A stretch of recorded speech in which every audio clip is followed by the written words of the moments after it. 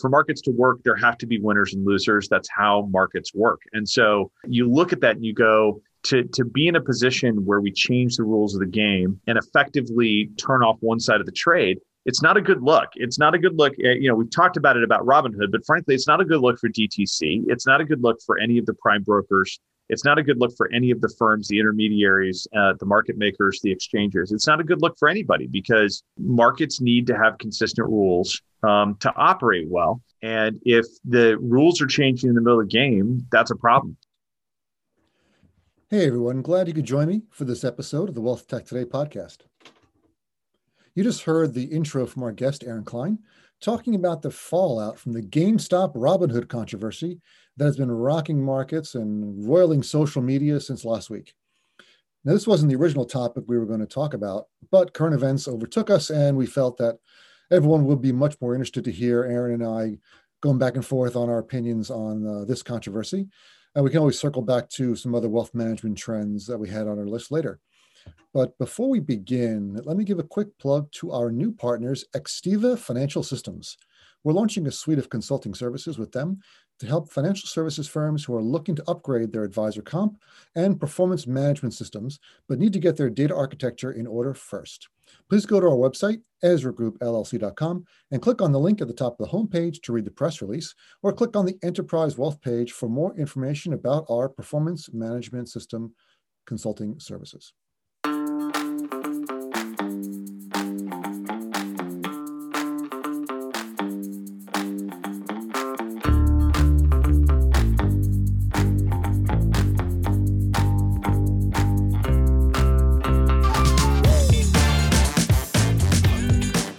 Happy to introduce our guest for this episode.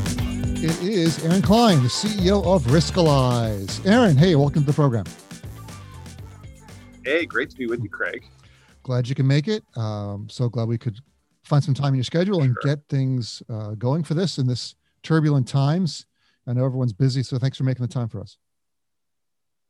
Absolutely, 100%. So we were trying to come up with something to talk about, and it's so boring. I mean, it's just nothing's going on. We're all just sitting around twiddling our thumbs. There's nothing happening. We're waiting for the Super Bowl. Yeah. So what have you guys been doing the last week or two? I mean, what's been on your what's the biggest story in news for you? Oh man. People keep asking if we're going to finally let the risk number go above 99 because of everything that's happening with GameStop and Robinhood and all of that. And no plans yet to push the risk number above 99. But yes, I can confirm to you that GameStop is a risk 99 stock. That is for sure. That is for sure. When you go up 8,000%, that's kind of built into the math. Yeah. So we as always, we try to bounce around a couple of ideas before we record, and we had a whole bunch of stuff which we just threw out the window because we just were so excited to talk about the whole Robinhood game. We'll just see. Well, we have to see how much ground we can cover. We might cover it all. Well, it just depends. It just depends. Well, I find people are listening to the podcast on 1.5 or even 2 times speed. So maybe we can get an hour podcast into a half an hour. You never know. We'll see. You never know. So okay. So obviously everyone, I think people will be familiar. You can just Google Robinhood if you've been living under a rock the last week and a half or so. So what's your opinion on things and tell me what you think of this going on and how you think it's going to shake? Yeah. I the whole thing, first of all, is interesting. And I feel like it's very on brand for like 2020, 2021, right? Like we have the presidential election is over. We've now translated our political positions into like our positions on stocks and which stocks are going to go up and which people are bad and which people are good. And I mean, there is some level to which I've never been a fan of. I understand why short selling exists in the market. I'm not saying it doesn't have an important part to play in the market, but you see a lot of the behavior with some of these hedge fund players who take a short position and then effectively are working to drive, a company's stock down, and they're taking action to try to drive a company's stock down. And it's not a great look. And, this band, I mean, we've never seen anything like this before. There's a great piece that a venture capital guy in Silicon Valley wrote. His name is Mike Solana, and he wrote this piece called Jump. And he was talking about how when he was a kid, there was this theory that like if China could get all of their citizens to like jump at the same time, they could completely destabilize the globe, right, and throw it off its axis. And his point basically was like we've suddenly reached this place where like we've never had a place where, for example, a president had like 100 million people that he could say jump to, and they could jump at the same time. So without getting political around Trump, point being is that like this Wall Street bets thing is like super interesting because it's another point in this phenomenon. Like we've never had this kind of mass coordination of people coming around, this idea of a stock position to like, oppose a hedge fund short position and kind of like take it down. And I mean, it's fascinating. Wall Street Journal, I think, said yesterday that that hedge fund's down 53%. I mean, that's wild in the space of 1 month, right? Yeah. Well, they needed a 50%. They lost. They needed a $2 billion lifeline, right? They got $2.5 billion from. Right. And it's incredible how. I think we've always had these, right? We've always had these groups that have been trying to buy stocks, but it's never worked to this level before. Right. And it's never, you've never had this level of coordination. I was on like the new social app craze, I guess, is this app called Clubhouse. So I actually like signed onto it last night, and lo and behold, a lot of the folks at like Benzinga and the FinTwit world were having a conversation on this. And my buddy Jason Raznick, who runs Benzinga, kind of pulled me on the little stage on Clubhouse, and we're talking about this.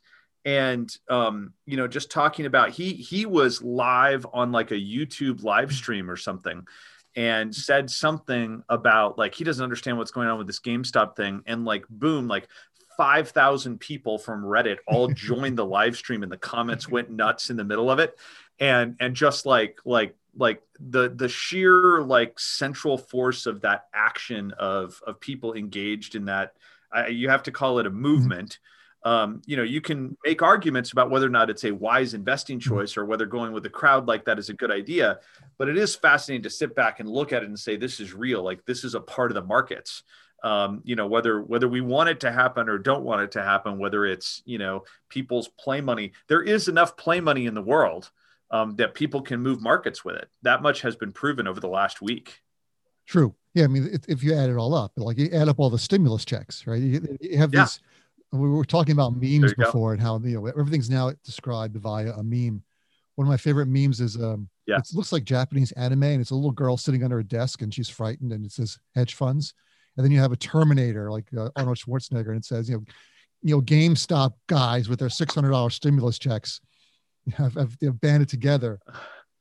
It's somewhat true. I mean, they're banding together, and and then you see the actions that Robinhood took last week, and that was fascinating. I think a lot of people in the wealth management business have been looking at Robinhood and looking at some of these other fintech startups, and just kind of asking themselves, like, where does this go, and how do these companies operate? And Robinhood, you have to give them credit. Like, you could argue that they are the ones that drove Schwab to take out trading commissions, which then had the massive ripple effect and probably led to the TD acquisition at the level it was at, and all those different kinds of things, right? So Robinhood has had a not inconsequential impact on the market, as it is.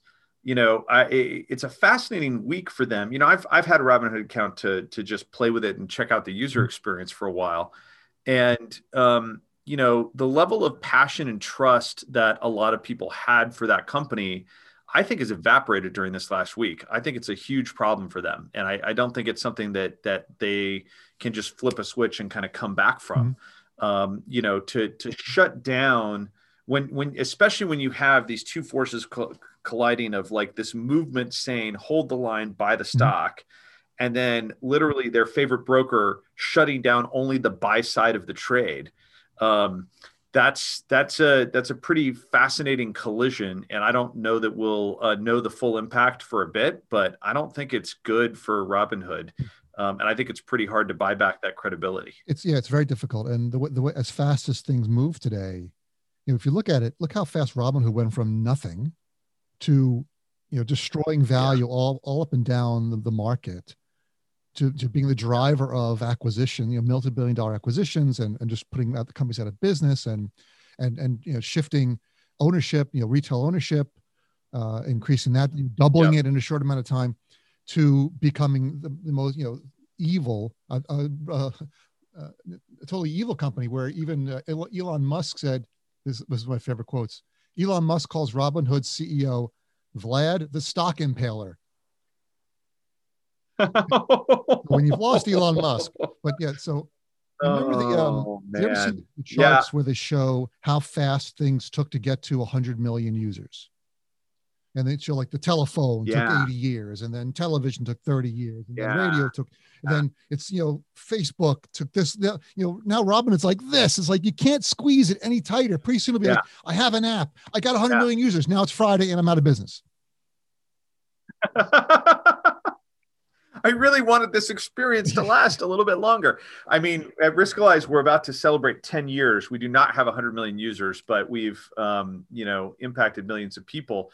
So I'd like to think that that we're, impacting on the right level of scale for us. But that said, I'm a little bit more attuned to, our mantra has always been build a 100-year company. And so I'm a little bit more attuned to a longer term cycle than that. But yes, I've got an app, I've hit 100 million users, and now I'm out of business on Friday. That could be a cycle in the future. It will be. Yeah, I see that. But GameStop's, I tweeted about that, how, it's how to destroy your brand, a multi-billion-dollar brand in 24 hours. Right. How many more mistakes? Well, part of it in my mind was just the shifting story, and it just underscores how critical it is in this age to be good at communication. I think that you've got on Wednesday, they took the action of blocking the buy side of the trade. And there was very little communication about why that was. And you look back and you can kind of see the outlines of that communication. But I got to tell you, like, I started on Wednesday going, well, hello, Citadel is their number one customer, with payment for order flow. Like, obviously Citadel has come in and, money talks, and the customers have said what to do. By Thursday, the news that the Wall Street Journal reported that, they had to raise $1 billion just to keep the doors open on Wednesday. And the Wall Street Journal is reporting this morning that they just did another $2.4 billion, again, just to keep the doors open. With the idea being here that this is literally like the collateral that they have to post because of T+2 settlement dates for, this stock that is, ranging between $4 and $400 a share. Like, it's kind of crazy. And I think the number I saw was that, the multiplication factor went from something like 3 or 4% to 86% in the mathematical calculation of how much capital they were going to have to post just to, for the 2-day settlement window. With all that reporting from the Wall Street Journal, it puts some of their actions on Wednesday into perhaps a better light, that maybe there was, not evil or nefarious intent. But, I'll tell you what, if there was no evil or nefarious intent, they did a really crappy job of communicating that, because that was a moment I heard one person say, for them to kind of like go live on Twitch and just kind of live stream their actions throughout the day and just go, hey, this is what we're doing. Like, we are trying to keep you, the individual trader, in business, able to trade. And DTC has come in and told us that that we have to post more collateral to let you trade. So if you see any trade restrictions on the system, it's because we want to make sure we can fill what orders we accept, but we are working our butts off just to raise more collateral and let you trade freely. And by the way, like, if you're an accredited investor, here's our GoFundMe page, and like, you can put collateral in yourself and you'll own equity in Robinhood at this valuation. Like, I would have done that. You got to do something. This is a movement. This is not, you can't just do buttoned up corporate speak. And as late as Thursday night, Vlad was on CNBC saying there's no liquidity problem. Well, if there's no liquidity problem, then it looks like you're just doing this at the behest of your hedge fund masters who are telling you to do it. Like the truth is you did have a liquidity problem. Or you could choose to turn it into a liquidity opportunity and explain to your customers, hey, hello, like you all have traded 10,000 times bigger than we've ever traded before. And the collateral requirements went up times 30. Okay. So like do the math. We want to do what it takes to like keep you in business. And this is what we're trying to do that. Like that's what you've got to communicate if you want people to see your actions for what they are in this kind of situation. Now, I always go back to Occam's razor, where the simplest explanation is usually the right one. So in these cases, it's usually stupidity is a much more likely explanation than conspiracy, right? That they just, and it reminds me of the 2008 crash, where you had all these firms with these default models that showed a under 2% default rate, and then when it spiked to 25% or something, then they all went out of business.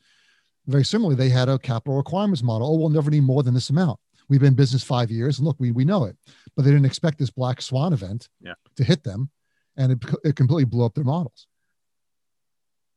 Well, and the reality is we still don't know if Robinhood themselves was not weren't affected by something from the hedge fund side of the world. Okay, what we still don't know is what made DTC come in and change the collateral requirements. Like there's no transparency into that. Mm-hmm. Okay. And if there's one thing we know about Wall Street is that it's a club that protects its own, right? Like everybody can see that. Everybody's seen it before. Go back and read the history of long-term capital, and the quasi bailout, full-blown bailout, like the people running the fund lost their equity in the fund, but like Wall Street protects their own. And, you're in a situation here. It's the only reasonable explanation that you can begin to reach when you see things like Stevie Cohen coming in and injecting billions of dollars into that hedge fund. I mean, the hedge fund is down 53% and you invest in it. Maybe if you really think that they've got a path out, but typically, we've all heard the saying, better not catch the falling knife. And, I'm not sure, where you get the idea of a 10-figure wire transfer when there's a strong probability that that's a falling knife. Hey, I want to take a break from this episode to talk about one of my favorite charities, the Invest in Others Charitable Foundation. Invest in Others is a nonprofit that supports and empowers financial advisors who give back to their communities with overwhelming generosity. Now in its 15th year, Invest in Others has raised and distributed millions of dollars to worthy charities that are run by or assisted by financial advisors both in the U.S. and abroad. The Invest in Others Foundation is kicking off 2021 with a Restock the Shelves campaign. This past year, demand for food from nonprofits was at an all-time high. Last year, more than 50 million people experienced food insecurity. Now that the holiday season has ended, supplies at many food banks and shelters have dropped, but demand has not. To help restock the shelves, Invest in Others will award grants of up to $20,000 to nonprofits who are fighting hunger in their communities. If you work in the financial services industry and also volunteer for a 501c3 nonprofit that's in need of food items, apply for a grant from the Invest in Others Foundation on its behalf. They want to help you restock the shelves in your community this January. Applications will be accepted now through Friday, February 5th at investinothers.org/grants. So if you want to put your 501c3 nonprofit's name in for a grant of up to $20,000, please go to investinothers.org/grants. Yeah, I wanted to go back to the Wall Street Bets guys, and one of the things about their model was that they, if you read the Wall Street Bets forum, before all this happened, they do a lot of fundamental analysis. They do a lot of reviews and research on these companies to find their targets. And it's very similar to how a hedge fund works. Like they look for opportunities to make money, to arbitrage, and to find, like a crowdsourced hedge fund. Yeah, it's like a crowdsourced hedge fund. But people want to say, "Oh, this is terrible that these guys are doing this." But it's exactly the same as rich hedge fund guys in the Hamptons at a party saying, "Oh, this is what we're doing. You want to get on it?" Where they're just doing it out in the open. Totally. They're being completely transparent. At tremendous scale, and you know, I look, I think that's a very, very great point. And that's why, man, now you think about like the political leaders who chimed in on this. I actually think, and I Warning, don't know if political I've ever discussion. really agreed Warning, with warning, danger. Will Robinson, danger. well, but like the strange bedfellows that this created, right? Like, I don't know if I've ever agreed with AOC on anything. And yet she comes out and says there's something wrong when, you know, this brokerage firm comes in and says you can't buy, you know, more of this security. You're taking sides on a trade, in effect, right? And you know, and then she's you know, in the same boat as Ted Cruz. I tend to look at the world that way. I think that, you know, it really kind of like, I just had to laugh at like Elizabeth Warren, you know, parachuting in and going, oh my goodness, like people are making money. We must stop this. And you know, her approach of like, we this can't be right. There should be, you know, the market values have to reflect the underlying fundamentals of the companies that they represent, or something is wrong. And this is manipulation. Well, I mean, that's not what the stock market is. That's not what the stock market is at all. And I, you know, thanks to her, there's some hedge fund guys who probably are not going to have to sell their second yachts. So she, you know, like, congratulations, Elizabeth Warren, you saved some yachts. But I don't know. I look at that and I go, it also just speaks to where we're at as a country. And I don't mean to sound pessimistic. Like I'm an optimist at heart, but like, man, we got to do something about the fact that politicians don't actually know a whole heck of a lot about what they claim, you know, to be experts in. I was talking with a friend of mine who worked for years in the, you know, in the Chicago option pits. And he's like, you know, man, I would go talk to different congressional committees in Washington, D.C., talking about, you know, representing, you know, the CME and some of the different options traders in Chicago. And he goes, the people who get appointed to these committees just happen to represent New York and Chicago because the exchanges are in New York and Chicago. They don't actually have any expertise necessarily in understanding what the heck it is that they are supposedly regulating. And it's a fascinating problem. It's one that, you know, I think our country has worked through for a while, but it's not quite solved yet, but it sure needs to be. Yeah, you brought up another thing that bothered me for a long time was with the CFTC, and you know, these were guys who were regulating agricultural products, and someone had the idea, let's give them commodity derivatives because commodities are agricultural products. Let's just put them together. And you're thinking, well, what do they have to do with each other? Why would you give these people this gigantic market? Now they've got incredible control. And as you said, they don't really understand what they are regulating. Right. And if you remember the Facebook hearings, there's a slight difference between hog futures and actually taking delivery of a lot of hogs. Right. But there you go. is not an easy process, but it's very different from trading hog futures or trading cattle futures, if you know what I mean. That's absolutely right. But some of the victims here, in this GameStop, you know, just don't look good. Like Gabe Plotkin, who's the manager of Melvin, who co-founded Melvin Capital and suffered that 53% loss, which was $4.5 billion in value, was in the middle of upgrading his $44 million Miami Beach house, and might have to stop that expansion. So, you know, these people just don't look. I wonder if he's going to make a campaign contribution to Elizabeth Warren next year. You just never know. You never know, because she may have saved that Miami Beach house. Without going down the political rat hole too quickly, but if you just Google, you know, who gets the most Wall Street hedge fund money, you'll be surprised as which candidates get that. Right. But it's a fascinating world, and I think that you know, look, that's the thing, is that if we do this right in the markets, there's nobody putting their finger on the scale and like tilting the game one way or the other. And the Wall Street Bets guys have just as much right to be in the markets as Melvin Capital does. And Melvin Capital has just as much right to be in the markets as Wall Street Bets does. And, you know, for markets to work, there have to be winners and losers. That's how markets work. And so, you know, you look at that and you go, to be in a position where we change the rules of the game, and effectively, turn off one side of the trade. It's not a good look. It's not a good look. We've talked about it about Robinhood, but frankly, it's not a good look for DTC. It's not a good look for any of the prime brokers. It's not a good look for any of the firms, the intermediaries, the market makers, the exchanges. It's not a good look for anybody because, markets need to have consistent rules to operate well. And if the rules are changing in the middle of the game, that's a problem.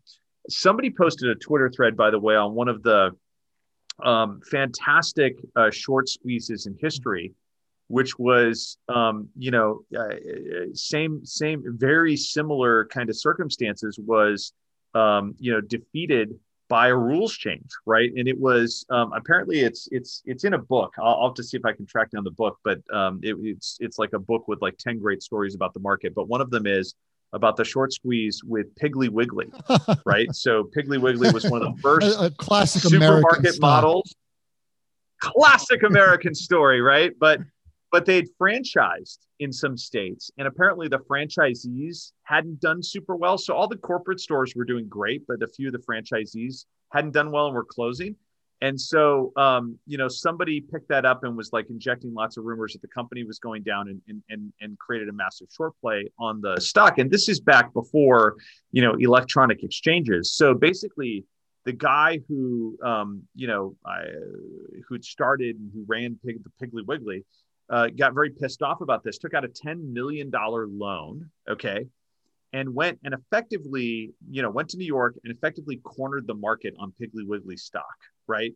On all the stock certificates that one could find in the New York City region, and effectively cornered the market and drove the stock up by like 3 times its value, okay?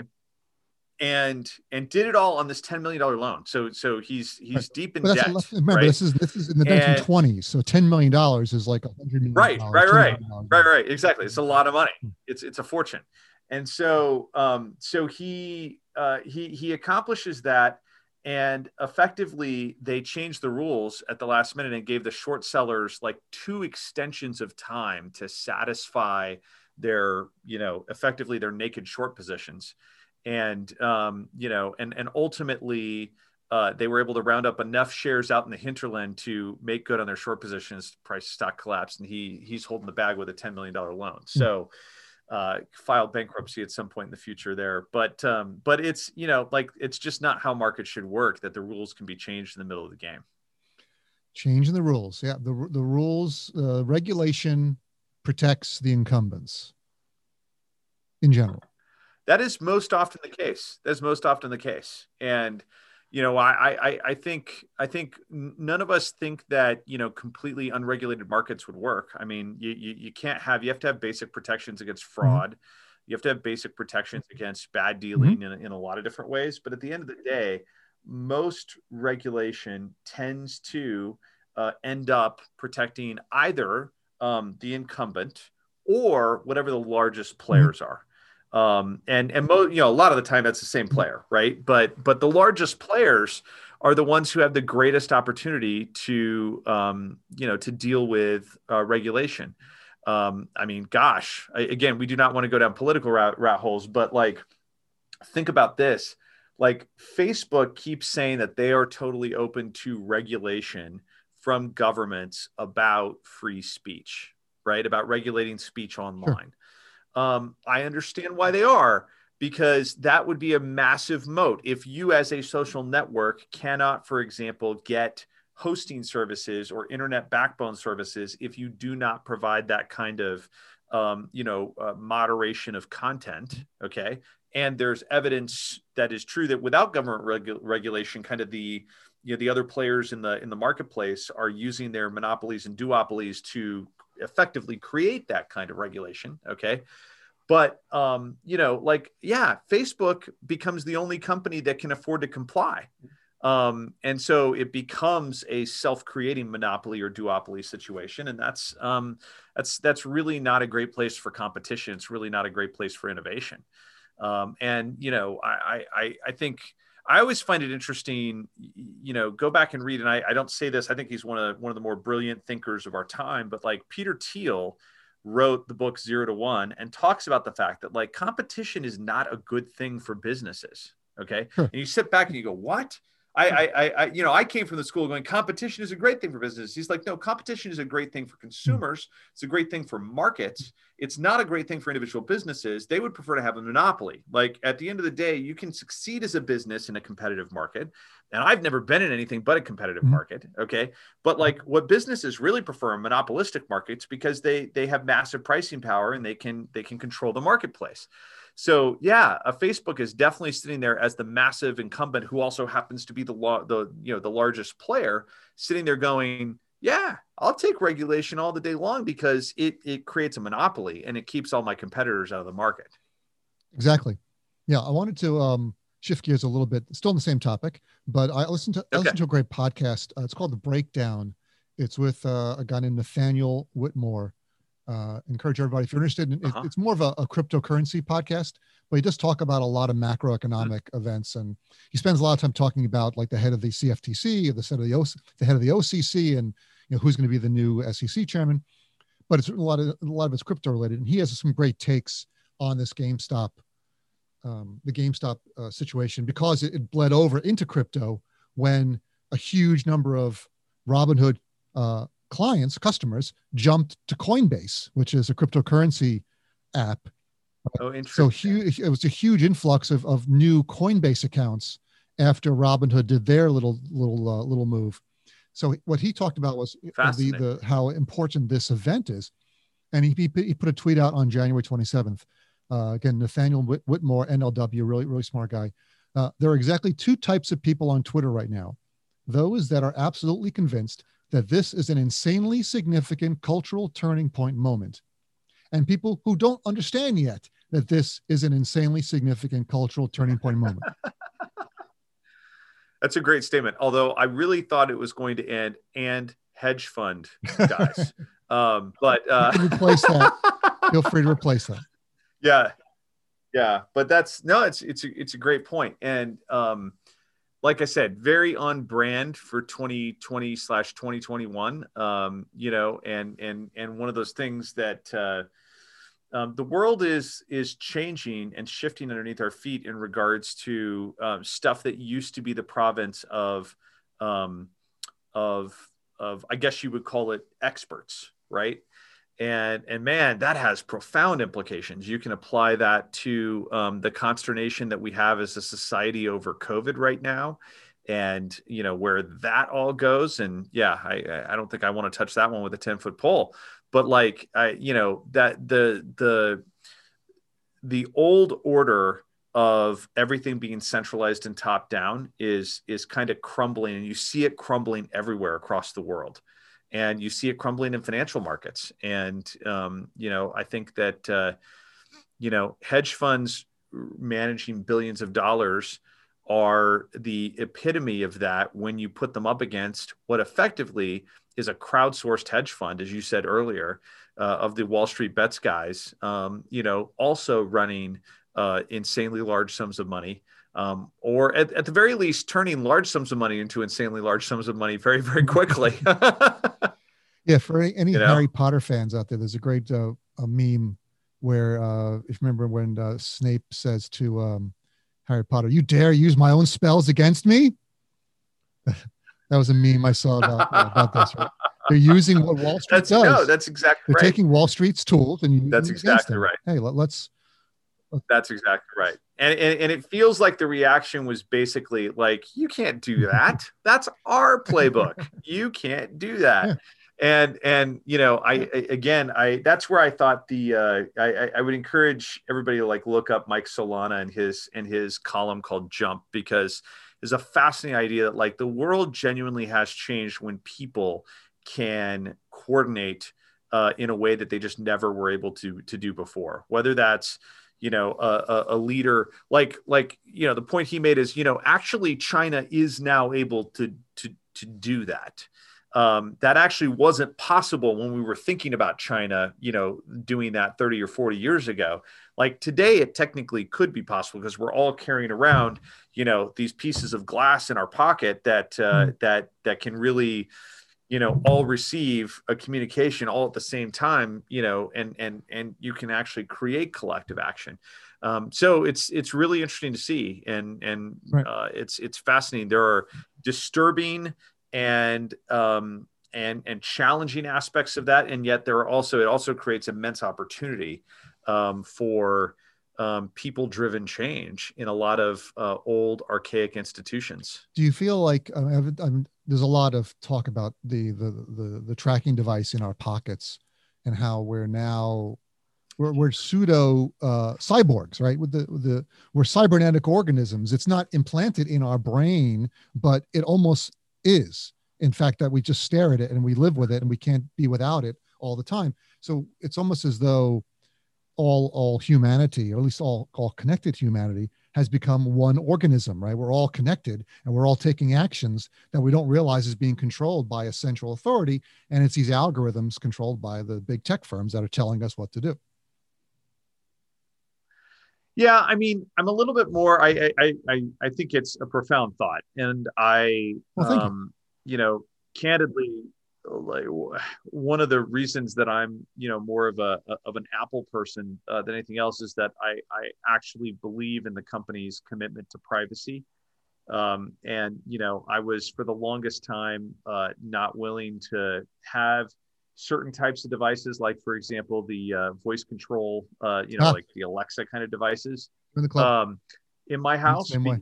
because I didn't trust the privacy aspect of them. I'm a little bit more comfortable with Apple's approach to that. I feel like they bake privacy in at the core, and that matters to me. But I think, I guess I would say this. Here's where my optimistic side kicks back in. What I see, particularly over the course of this last year, first of all, I've said it a couple of times now. I think that COVID has turned everybody into either libertarians or authoritarians. Like you're either one or the other. And I think that everybody looks at this in different ways. And look, some of the closest people whose relationships and advice and perspective I value the most have ended up on the other side of this from me in some cases, right? And you just have to. It's a great reminder that that being open to other people's perspectives and thoughts and ideas is a critically important skill in the 21st century, without a doubt. And it's one that is lacking in a lot of places. So it's one that that I try to teach my kids and I try to model for them as well. But I think that. If there's one thing I've seen, we had near unanimity on, what the collective consciousness was telling us to do this year. And, for those initial, I just look back and I look at March and April and I look at those initial, 6 weeks or so, where I think that basically everybody was like, yeah, okay, like this is something we haven't seen before. This is new. We all should do this. And I think it's a healthy thing, regardless of what opinion you have on all of this. I think it's a healthy thing that started to diverge in June and July and August, right? And people started to have their own intellect and their own ideas and their own perspectives begin to form in response to or in agreement with what they were seeing and hearing, right? We also, we live in a country with a federal system that has 50 different states. And that meant that, for better or for worse, I tend to think better. We had 50 different approaches, okay, to things like COVID. And I think that's better because we had 50 different laboratories to see which approach is working, right? And again, I don't want to go down to a political rat hole and start talking about which governor is smarter and deaths per 100,000 and all those kinds of things. Like you can go look at the data, you can come to your own conclusion. The point is that diversity of thought, that diversity of approach, that diversity of perspective is something that makes us stronger as a country and makes us better as people. So I'd like to think that even as the technology continues to become more embedded in our everyday lives, that our ability to think and reason keeps pace with that and allows us to form opposing thoughts at times. But where it seems to be leading, and I don't know that this is completely healthy, but where it seems to be leading is to a world where we just kind of like block the other side on Twitter, right? And, Mike Solana, the venture capitalist guy, also talks about that. He goes, I feel like at this point, like that's the outcome of all of this, is that we just block the other side on Twitter. And pretty soon, like my Twitter feed is basically just me talking to myself, because that's the only person I fully agree with. I hope it doesn't get there and go to that level, but there is there is kind of this approach where we seem to be bifurcating the world. And I don't think that's an incredibly healthy approach. We took a different approach internally, and I can't claim that I foresaw all of this back, nearly a year ago now. Right.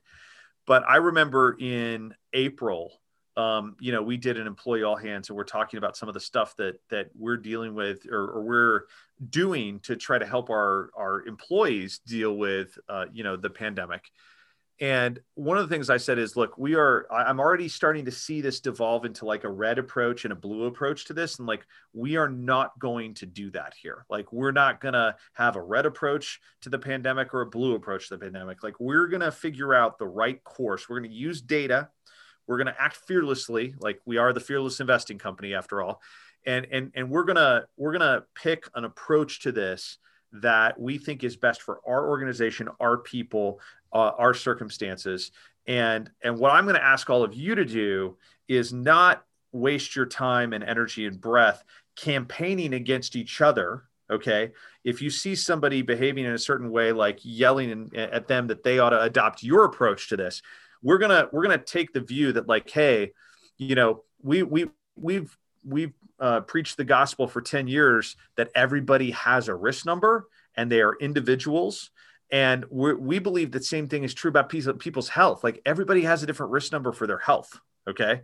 So at the end of the day, what I'm going to ask you to do is like respect each other, and, you do what's right for you. And we made coming into the office optional. Of course, we shut our offices down completely at the beginning, but even when we opened it up and allowed people to come back in, we made it optional, because we said, we're in a global pandemic, for crying out loud. Some people have a very low health risk number. Some people are living with and caring for elderly parents. Some people, there's all kinds of factors. And so we made it a very individualized thing. That approach has worked really, really well for us. And, we've had at this stage, we're at a point, we've had like, I think 20% of our employees are at, from time to time coming back into an office of ours. We've had 6 cases of COVID among that population of employees. Not a single one of those cases originated inside of our office or spread to somebody else inside of our office, because we put a bunch of protocols in place, and we've made it optional. We've made it people's choice. And so, I think that's largely worked. And from my perspective, that's instructive of what I think we're going to have to do as a society to kind of move past all of this. Is we're going to have to move to a model of where we respect people's choices, and we respect that people take different risks and people have different risk appetites, and we're going to have to respect that as a society. I don't see any other way forward as a society. Particularly as we see new headlines about new variants and maybe the vaccine's not working and things like that. The only way out of this really is to give people choices and respect them as individuals. Well said, Aaron. I wish more companies would take that same advice. I also wish more companies, such as Robinhood, would follow their own company's mission statement, as you did, clearly. I don't need to get, well, there you go. We said empowering the world to invest fearlessly. Right. You're fearless and you're following your mission statement, and I respect that. And I think we are out of time. We're actually over time, but I didn't want to stop the conversation. Well, this has been a blast. What a great conversation. I'm glad you enjoyed it. We'll do it again. We should do it more often. Where can everyone who's listening, if they want to learn more about Riskalyze, what should they do? Oh, sure. Riskalyze.com. You can also check us out on Twitter. And I always like to connect with people personally on Twitter. So I'm at Aaron Klein on Twitter, and some people prefer connecting with people instead of brands, and I'm totally game for that. So look forward to connecting with you all. Yeah, I would say you're a master social media user. You've done the good balance of family, business. Well, thanks. I appreciate that. My hat is off to you. Great. Aaron Klein, thanks so much for being here. Thanks, Craig.